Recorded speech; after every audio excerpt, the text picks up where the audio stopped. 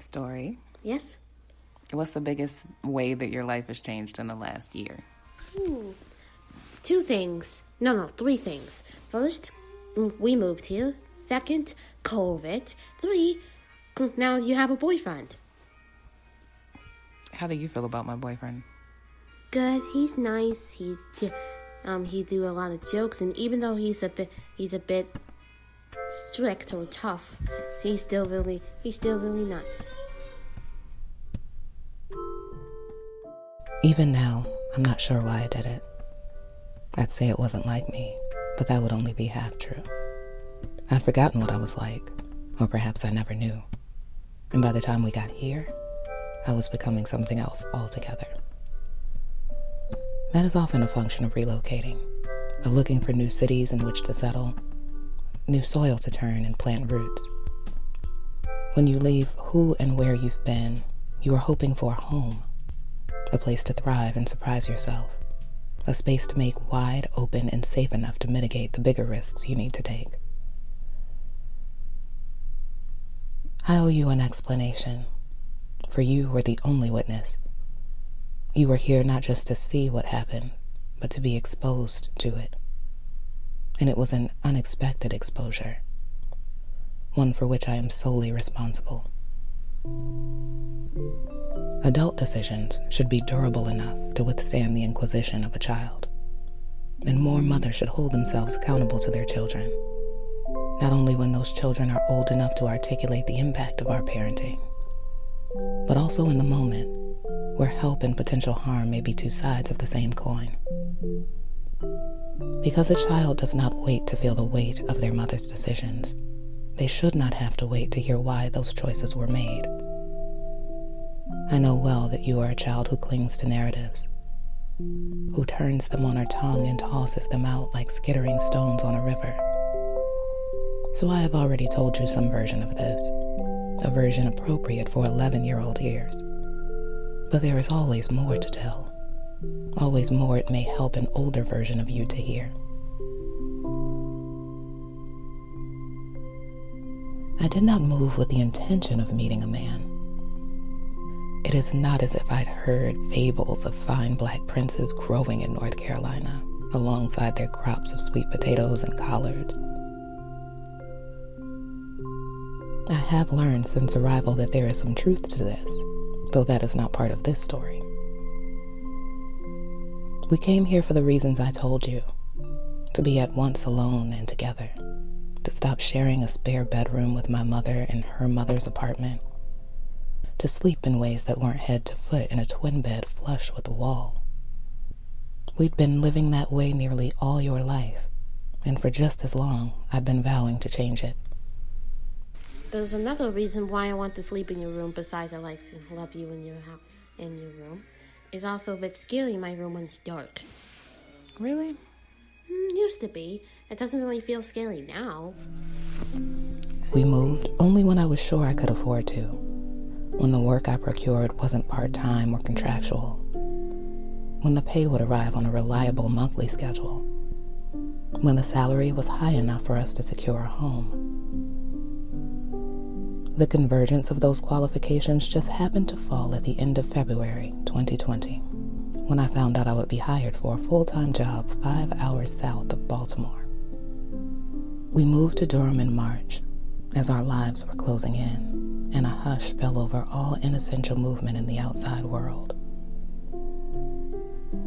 In March, all we had were our beds and our Wi-Fi, a box of books and toys, our hangerless, dresserless clothes. A masked trip to Target yielded dishes, sets of glasses and silverware, our washcloths and towels. Slowly, over our first lockdown months, we populated our rooms with creature comforts, with couches and pillows, a Fire TV. I finally unpacked the appliances Nana had gifted us. They'd been sitting in our trunk, a toaster, a can opener, a hand mixer. We ordered our groceries and ate way too much takeout. In the absence of in-person hours at school and work, bedtime became an abstraction, and screen time, which I'd never been keen to restrict, was without regulation or boundary. The limit did not exist. And as for the separate bedrooms I promised you, where I would finally be able to tuck you in, dim the lights, and duck apart, you were loath to sleep in yours, much preferring the familiar, cozy crowding you got sleeping right next to me. In those early months, your twin bed went unused, and only a sliver of my queen was imprinted with our sleepy weight. When we came here, I did not know how to tell you no. Did not know how to get you to hear it. Did not have time between acclimating to a new workplace I'd never seen after hire, and trying to keep you occupied in a time where you were one of few children enrolled in no school at all, having left third grade in Baltimore, just as school in Durham shut down. I dreamt of the space our own place would afford us, the sprawling stretch of several rooms rather than half of just one. But in this 1,145 square foot apartment, we were never apart, and the structure I hoped to provide you here seemed nearly as distant as it was back at Nana's. I suppose this provides some explanation. When a long-held dream comes true, you do not always know how to just rest in it. You do not always trust that you belong to it. You believe you'll wake up to find it disintegrated. No pinch in the world is powerful enough to dispel that worry, especially as daily life within that dream feels warped and unwelcome in practice. Living alone with you, being your only mother, after 9 years spent living in a 3-matriarch household, did not feel as liberating as I'd hoped it would. Maybe I thought it needed more. Mediation, distraction, a balance.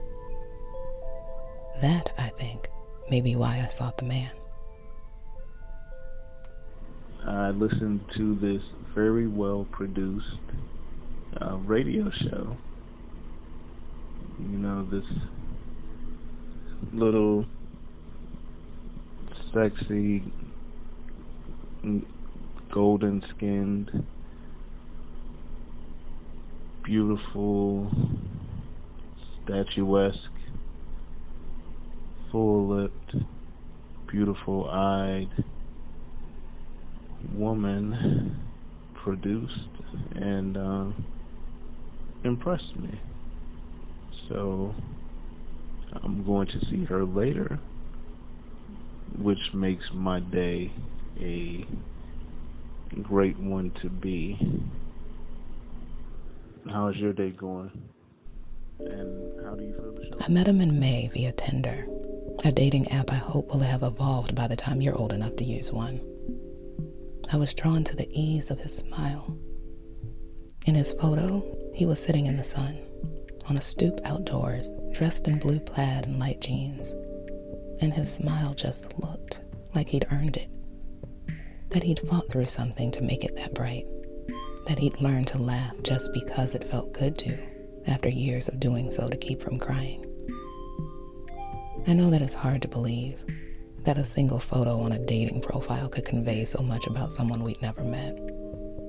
But many months later, as many a minor challenge arose, I drew on the promise of that picture, and more often than not, as tension subsided, he'd smile and that promise was kept.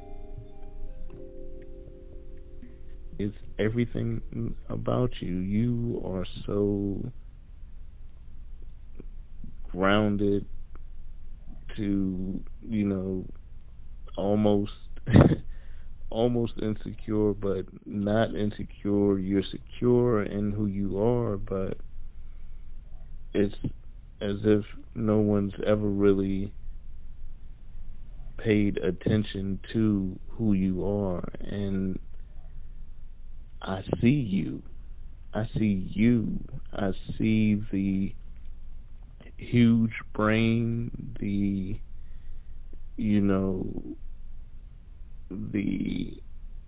different, outlooks on different things, from relationships to the state of the world to, all the way down to how you parent story.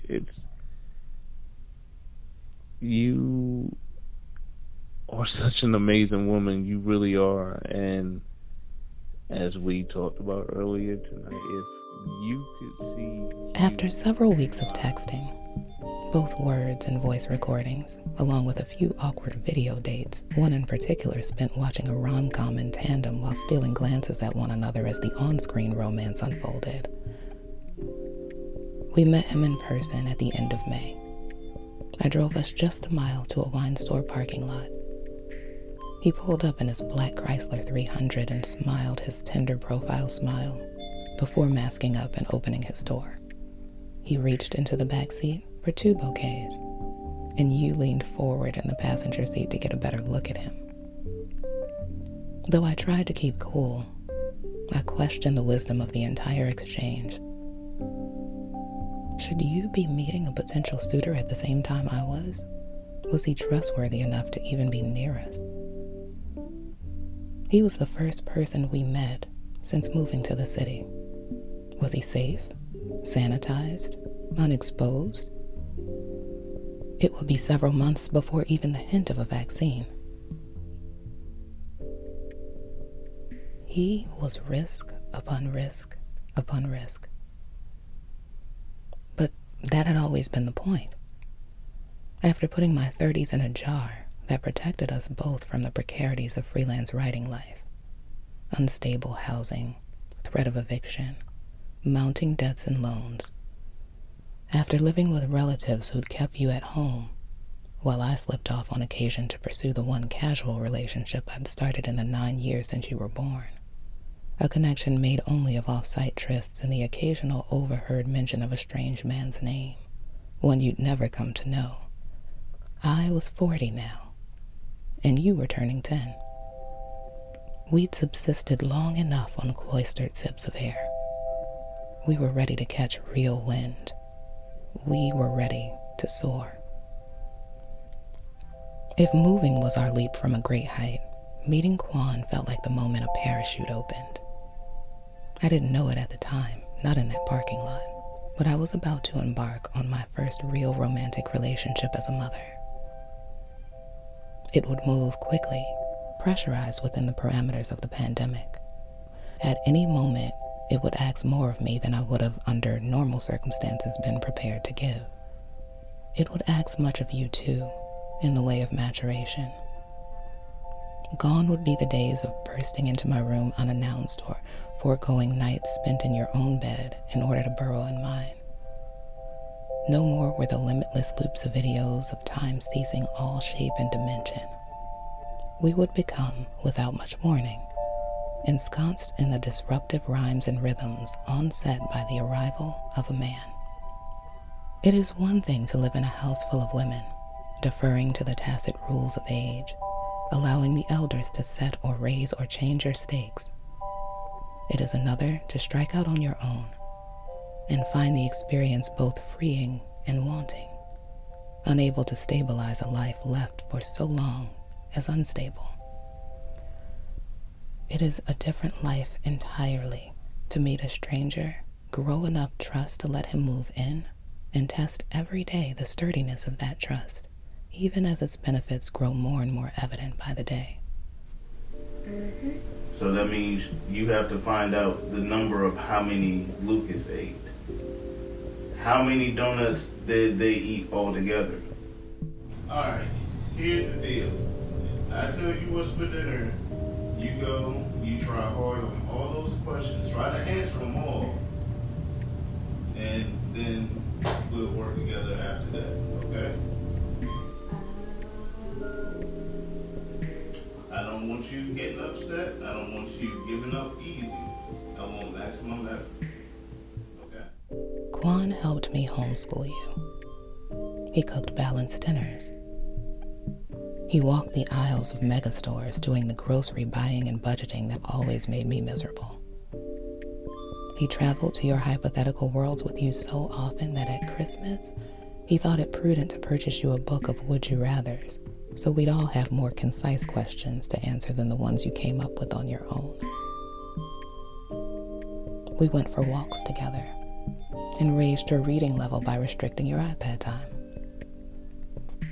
Every other Wednesday, we logged onto my family Zoom calls, where he subjected himself to the surveying questions of cousins, aunts and uncles, and my father. We intended a kind of future. At least we did for a time.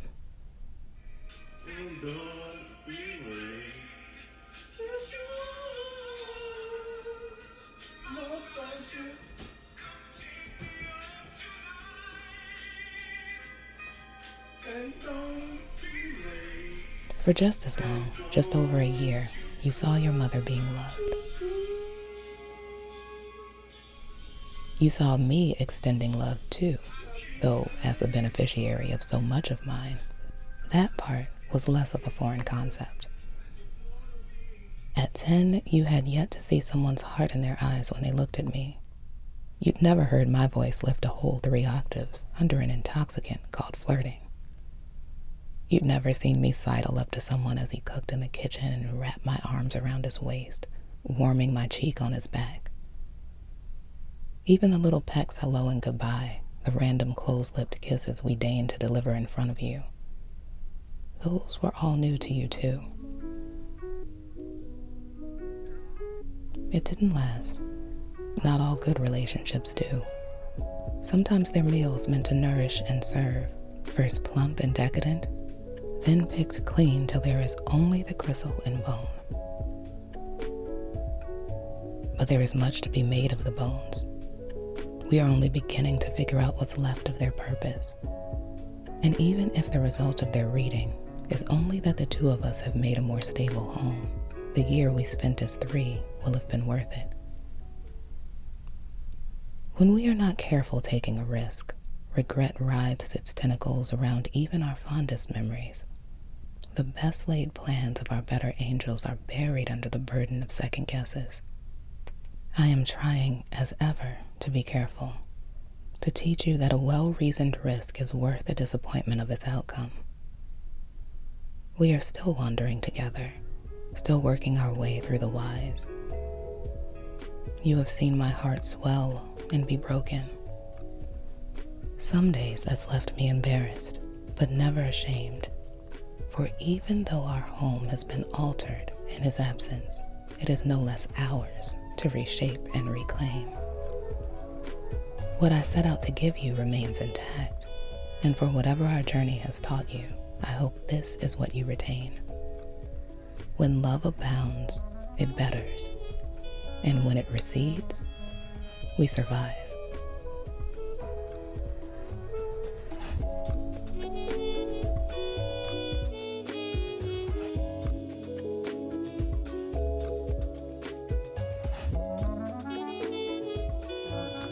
You can just write about your past, and then you can just keep making that book when you have an interesting future. That's it. That's just my idea how you might make the book. Say it again. Let's see. First, you start writing your past, and then stop for a bit, and then when you get past on more in your life, you can read your book from the future. It's kind of like your diary, except it's not going to be private. And what kind of book do you think I should write? About your life. But you want me to be what in it? A mom. Me in it. Why?